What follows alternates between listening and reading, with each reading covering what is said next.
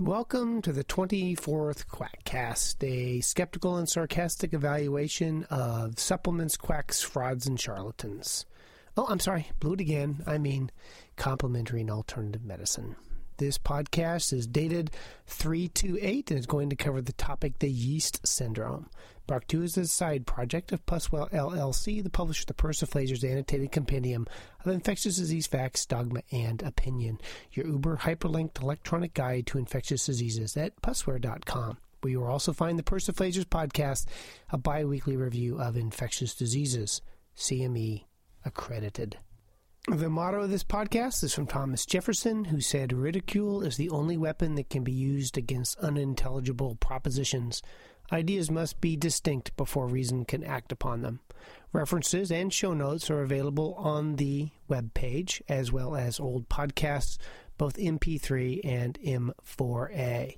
Also, I am now an occasional contributor to the Science-Based Medicine blog, because the biggest problem of the world today is there's not enough Mark Crislip. So this week's topic is the yeast connection. Now I'll let you know up front that this is a topic near and dear to my grinchy old heart. First, because I'm an infectious disease doctor and I have an affinity for all things infectious. Second, I did my fellowship under Dr. John Edwards, who is the authority on Canada in the United States, although I bet he would disallow any knowledge of my actions. But I spent 4 years of my life living and breathing Canada, and I am not talking figuratively here.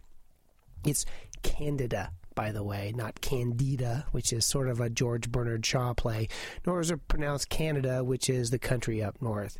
And it's prostate, not prostrate, and it's cefazolin, not cefazolin. Okay, now that we got that out of the way, let's first talk about yeast in general. From a practical point, clinically the yeasts of importance are Candida, which includes many species, including Candida albicans. Then there are Saccharomyces, which are in probiotics and, by the way, are used to raise bread and brew beer. Fire wasn't the real gift of the gods, it was Saccharomyces. It's not usually a pathogen, but as I mentioned before, I once had a patient who had AIDS who was also a home brewer, and he grew Saccharomyces in his blood. Really. I guess you could say I knew what ailed him. And then there's Cryptococcus neoformans, a pathogen that is a lecture in and of itself. Now, Candida albicans, and to a lesser extent the other Candida species, are a normal part of the human gastrointestinal tract. We all have Candida, and depending on medications and underlying medical conditions, some have more Candida than others. Your colon, as I have mentioned before, is a complex ecosystem filled with hundreds of species of bacteria that keep Candida at bay. But if you get antibiotics or immunosuppression, the Candida can overgrow and cause thrush or diaper rash or a variety of superficial infections. If you're in the ICU and STS, that's sicker than shit, Candida can get in the bloodstream. This is bad. It doubles your mortality, it doubles your length of stay, it does not double your pleasure and double your fun. You do not want yeast in your blood. But for normal people, Candida is part of your bowel ecosystem. So those of you who are going to say that you are going to go to Canada if Bush is reelected, well, you only need to put your head up your... well, never mind. Bush got there first. So, first message, Canada is part of the normal ecosystem. Now, there are a number of people who do not feel well, and they do not feel well all the time. They are tired, and they ache, and they sleep too much, or they don't sleep enough, and they generally feel like listless crap. No one knows what their underlying problem is, or what to do to make them feel better. Sometimes they get labels like chronic fatigue syndrome or fibromyalgia, or instead they wander off into the world of scams where they can discover any one of a number of theories of everything. Physicists I know have been searching for decades for a theory of everything without success. They should change their focus to scams, where there is no shortage of theories of everything. All, or nearly all disease, are caused by one of these mutually exclusive theories of everything, or TOE, or TOEs. And this particular little piggy has a lot of names. The Candida syndrome, the Candida hypersensitivity syndrome, the yeast connection, the candidiasis hypersensitivity syndrome, and the Candida-related complex. In the United Kingdom, it is often referred to as the gut fermentation syndrome. Got a problem?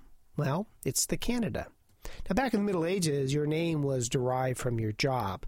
Bakers were the people who made bread, and Smith made the horseshoes, and the pederasts were the clergy. No, wait, that's Pendergast, not pederast. I'm sorry, I misread my notes. Forget that last part. Be that as it may, the Canada syndrome was popularized by a Dr. William G. Crook in his book, The Yeast Connection, A Medical Breakthrough. A medical breakthrough, mind you. And think that physicians are often accused of arrogance, but holy cannoli. Now, Dr. Crook derived his work from a Dr. C. Orion Truss, MD, who published his initial findings in the Journal of Orthomolecular Psychiatry. Orthomolecular psychiatry operates under the delusion that mental health can be treated with megadoses of vitamins and other nutritional excesses. As the Wikipedia snarkily puts it, quote, megavitamin and dietary therapy to treat schizophrenia was tested in 1999 and found to be effective at increasing the levels of vitamins, but did not show any impact on the symptoms of schizophrenia, end quote. The theory behind this nonsense is that some people, due to poor diet or antibiotics or birth control pills, have their normal candida overgrow in their gastrointestinal tract, and they get an allergy or a hypersensitivity to the yeast and illness results.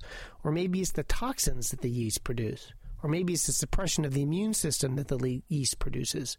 Or perhaps it's the hormone-like substances that some candida make. Or maybe it's all the above. They wander about as to which is the etiology, and since this is a theory of everything, perhaps all pathophysiologies are possible. Here is a list of basic science studies and animal models that support the biologic plausibility of the yeast syndrome.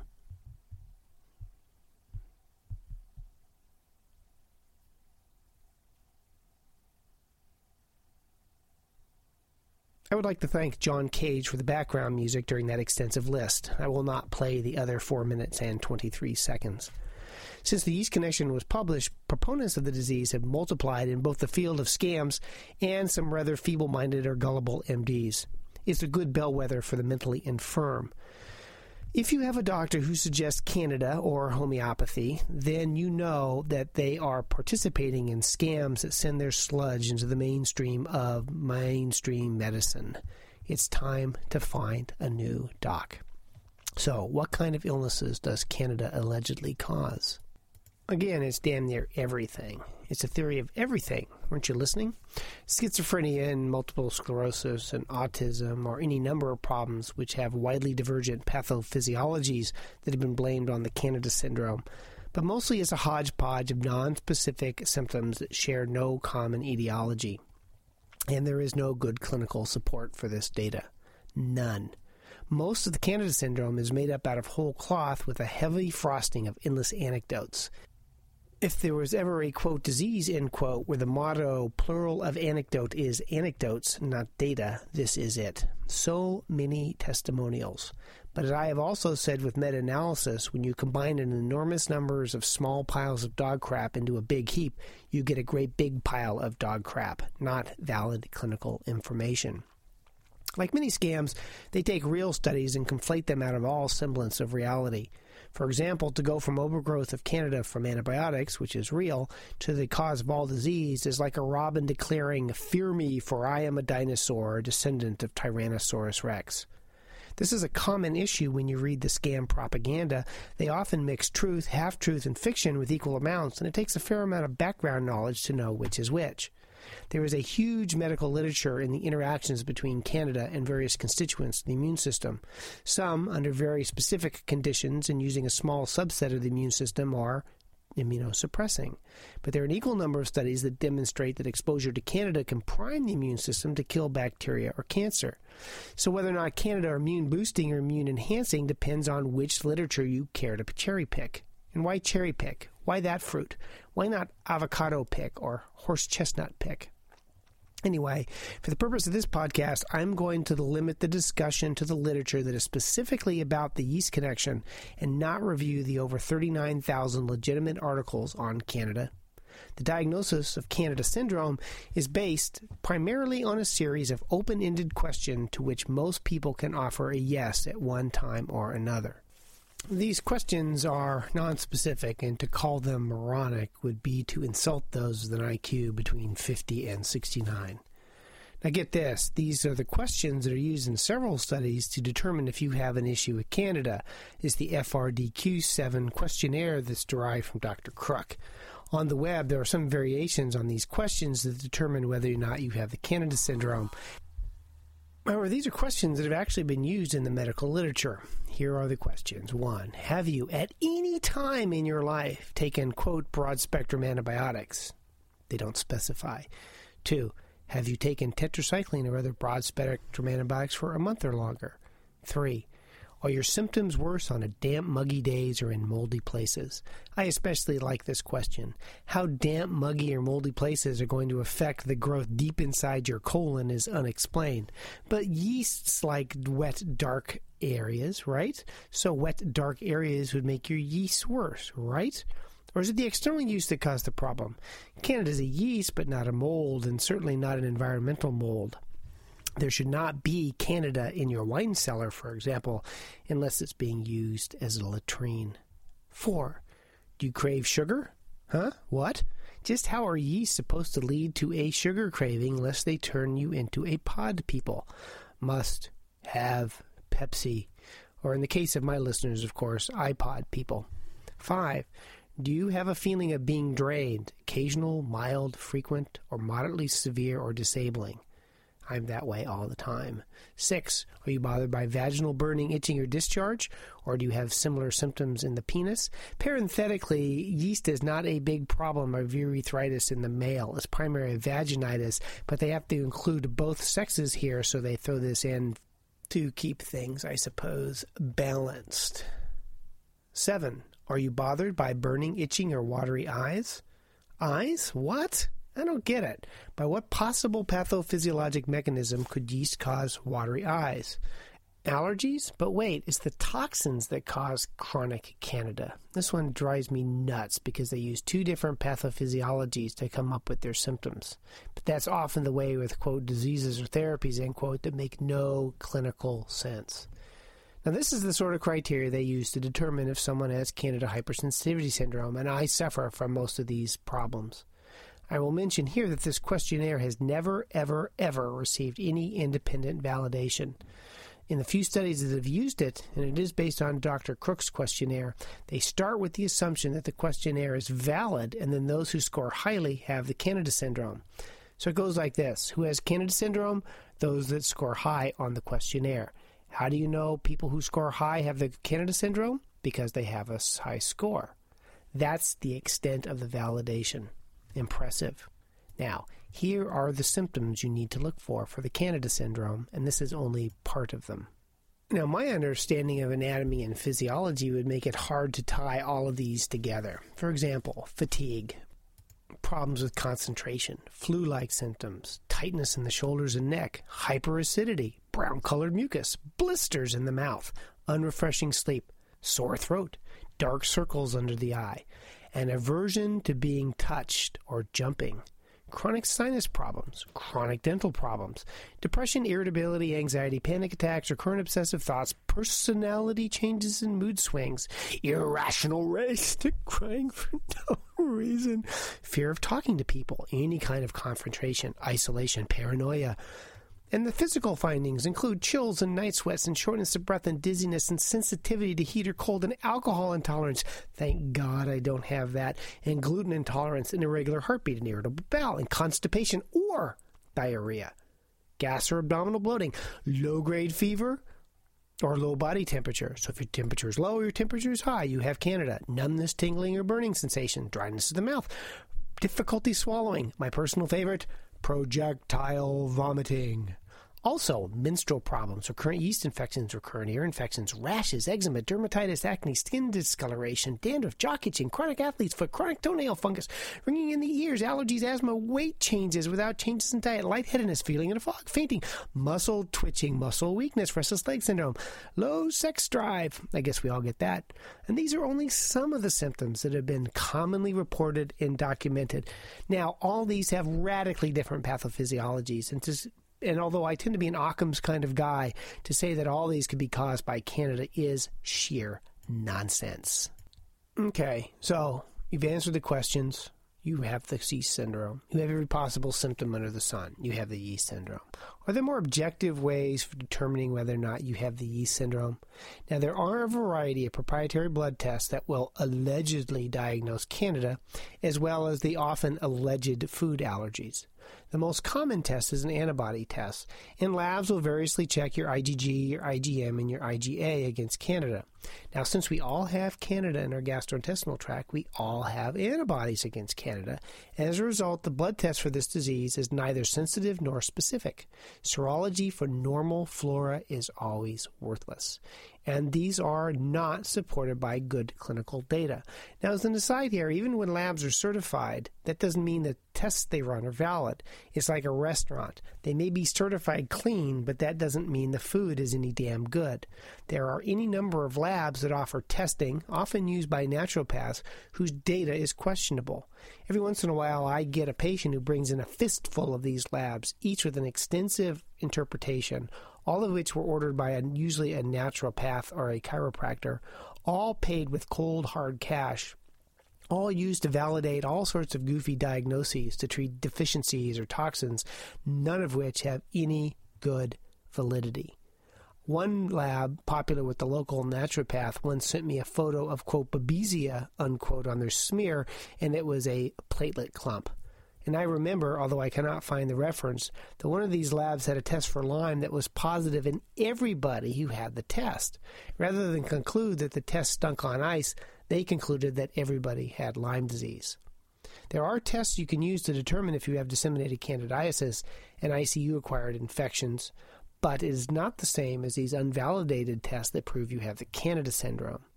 Blood tests do have a certain confirming power to them, however, and can help convince the gullible or ignorant that they have a disease when, in fact, they don't. As an aside, blood tests, especially serologies for infectious diseases, are not necessarily a two-way street. If you have a clinically compatible syndrome, say Q fever, and your antibodies are positive, you probably have Q fever. However, if you do not have a clinically compatible disease and your blood tests are positive, you probably have a false positive. Labs confirm the clinical disease, not the other way around. So the lab tests that are available currently for Candida are, as best I can tell, a waste of time and money. So where are you now? You have the symptoms, you take the quiz, you decide you have Candida syndrome. You get it confirmed with a worthless test from a suspect lab, and now you need treatment. Well, what is the treatment? The treatment, for the Candida syndrome, is diet, supplements, and antifungals. In fact, part of the way the diagnosis is made is response to therapy. Now, another aside. A long time ago in a journal far away, an article was published entitled Observations on Spiraling and Parasitism, its causes, allures, and perils with particular reference to antibiotic therapy. This was published in the American Journal of 1989 and is one of the great articles on critical thinking. And it lists a series of logical fallacies in medical thinking that most people go through. If you are a doc, I suggest you pull it and read it. It will be well worth your time. One of the mistakes that are made by people in medicine is that a response to therapy makes the diagnosis. No, 1,000 times no. I see this all the time. Patient has a fever. Patient got antibiotics. Fever went away. Aha! Patient had a bacterial infection. Unless you have an airtight diagnosis, the fact that a patient got better with therapy is meaningless.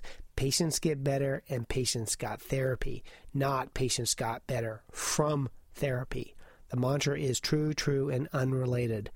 In the skeptical world, it's association is not causation, and with good reason.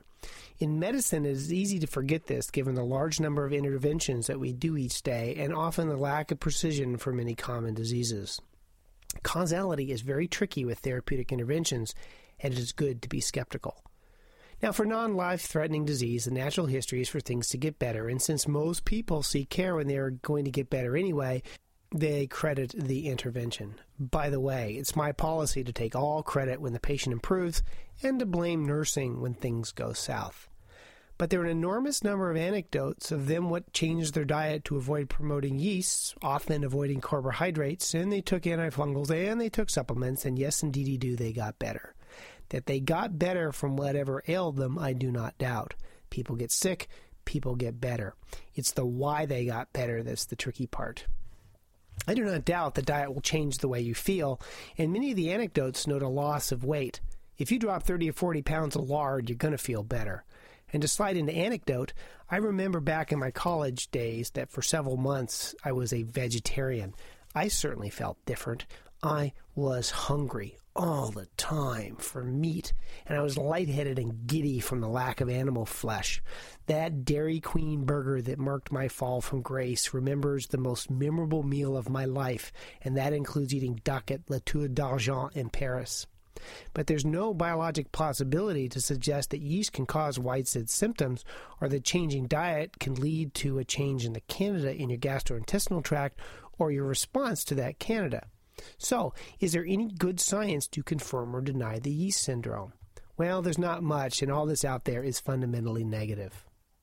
There are no studies to support the hypothesis that normal people have a candida overgrowth. At the basic science level, which academic medicine usually ignores, I can find one clinical study. They took 35 patients who scored high on the above-mentioned Candida questionnaire and looked to see if they had high levels of immunoglobulin G against Candida when compared to their controls. And the anti-Candida IgG levels were higher. And this means? I don't know. What do antibodies mean when you have a non-existent disease diagnosed with a worthless questionnaire? You got me. How about clinical trials? Well, there's the same paucity of supporting information. The American Journal of Medicine looked at 100 chronic fatigue patients and tried to determine if there's a difference between them that had chronic fatigue syndrome from yeast and them what didn't. No feature separated the two patient populations. There was no difference in symptoms if the cause was due to yeast or due to something else. It was the opinion of the authors that the majority of patients who suffered from fatigue, in fact, suffered from depression, as do the people that read this literature. I understand this very much.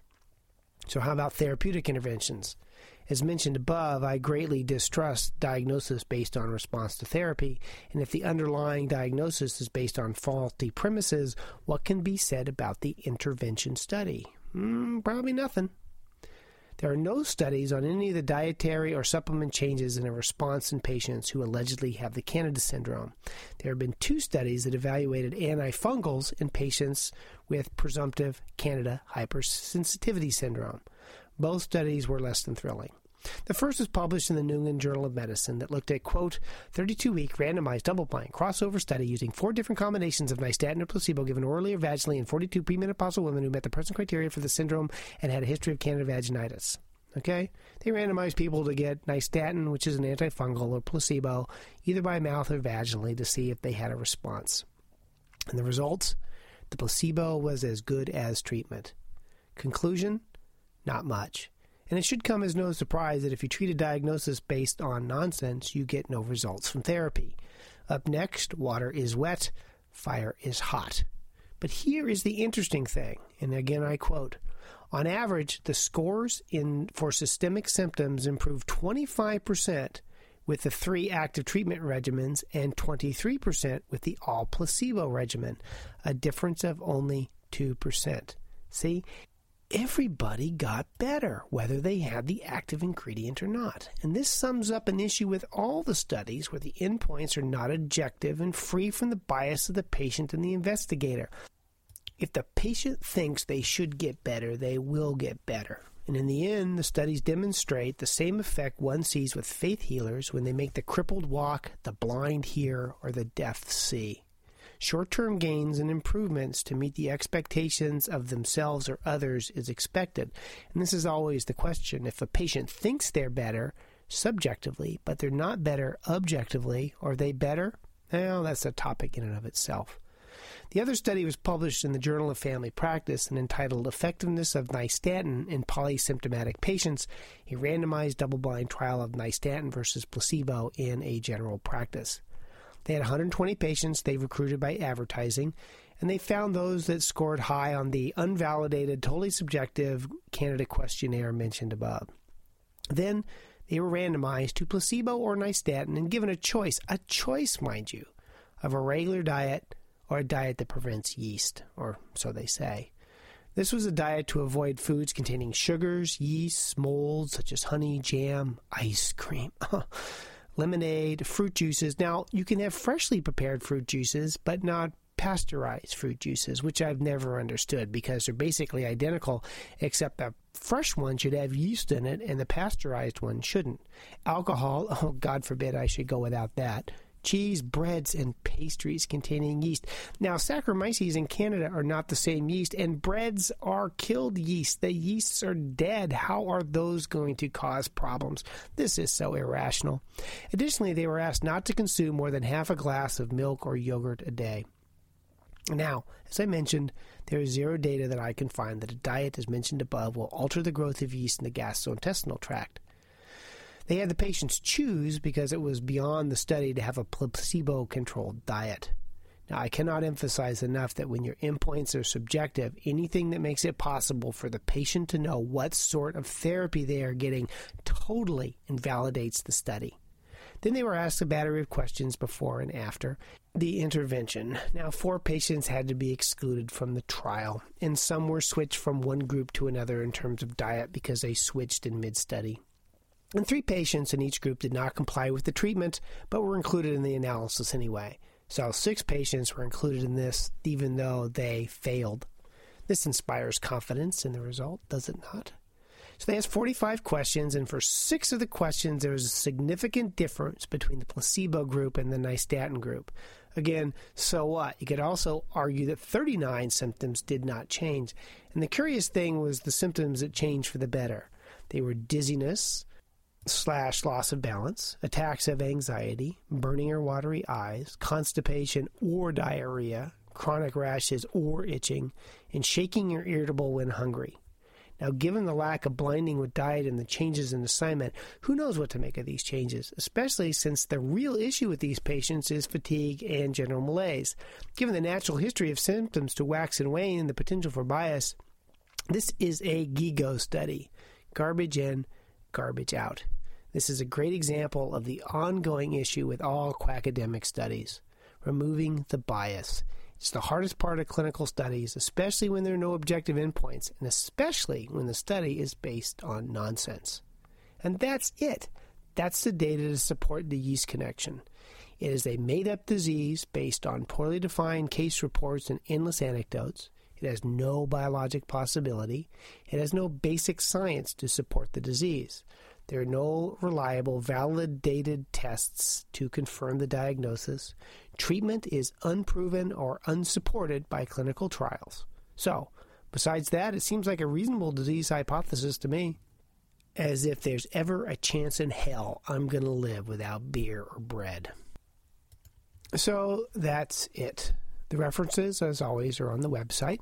This is brought to you as a side project of Pussware.com, where you will find the Persiflagers podcast, a bi-weekly review of infectious diseases, where you can get free Type 1 CME. This is copyright 2008 to Creative Commons. References on the show notes can be linked at quackcast.com, where old podcasts are archived as well. Send your hate mail and spam and questions about quackery to knowitall@quackcast.com. I will eventually, I promise, respond to your email. But work and family do take precedence. Don't forget to check out the Science-Based Medicine blog, where I'm now the occasional author. They do need one juvenile voice among the wise heads on that blog. You know my motto, you're only young once, but you can be immature all your life. Thanks to everybody who's written such kind reviews on iTunes. Being the attention whore that I am, I greatly appreciate them. My 10-year-old keeps an eye on all the reviews all over the world, and he always lets me know when there's a new one. So as always, thank you very much, and I'll leave you after a half an hour of random babbling. Thank you. In dictation. Goodbye.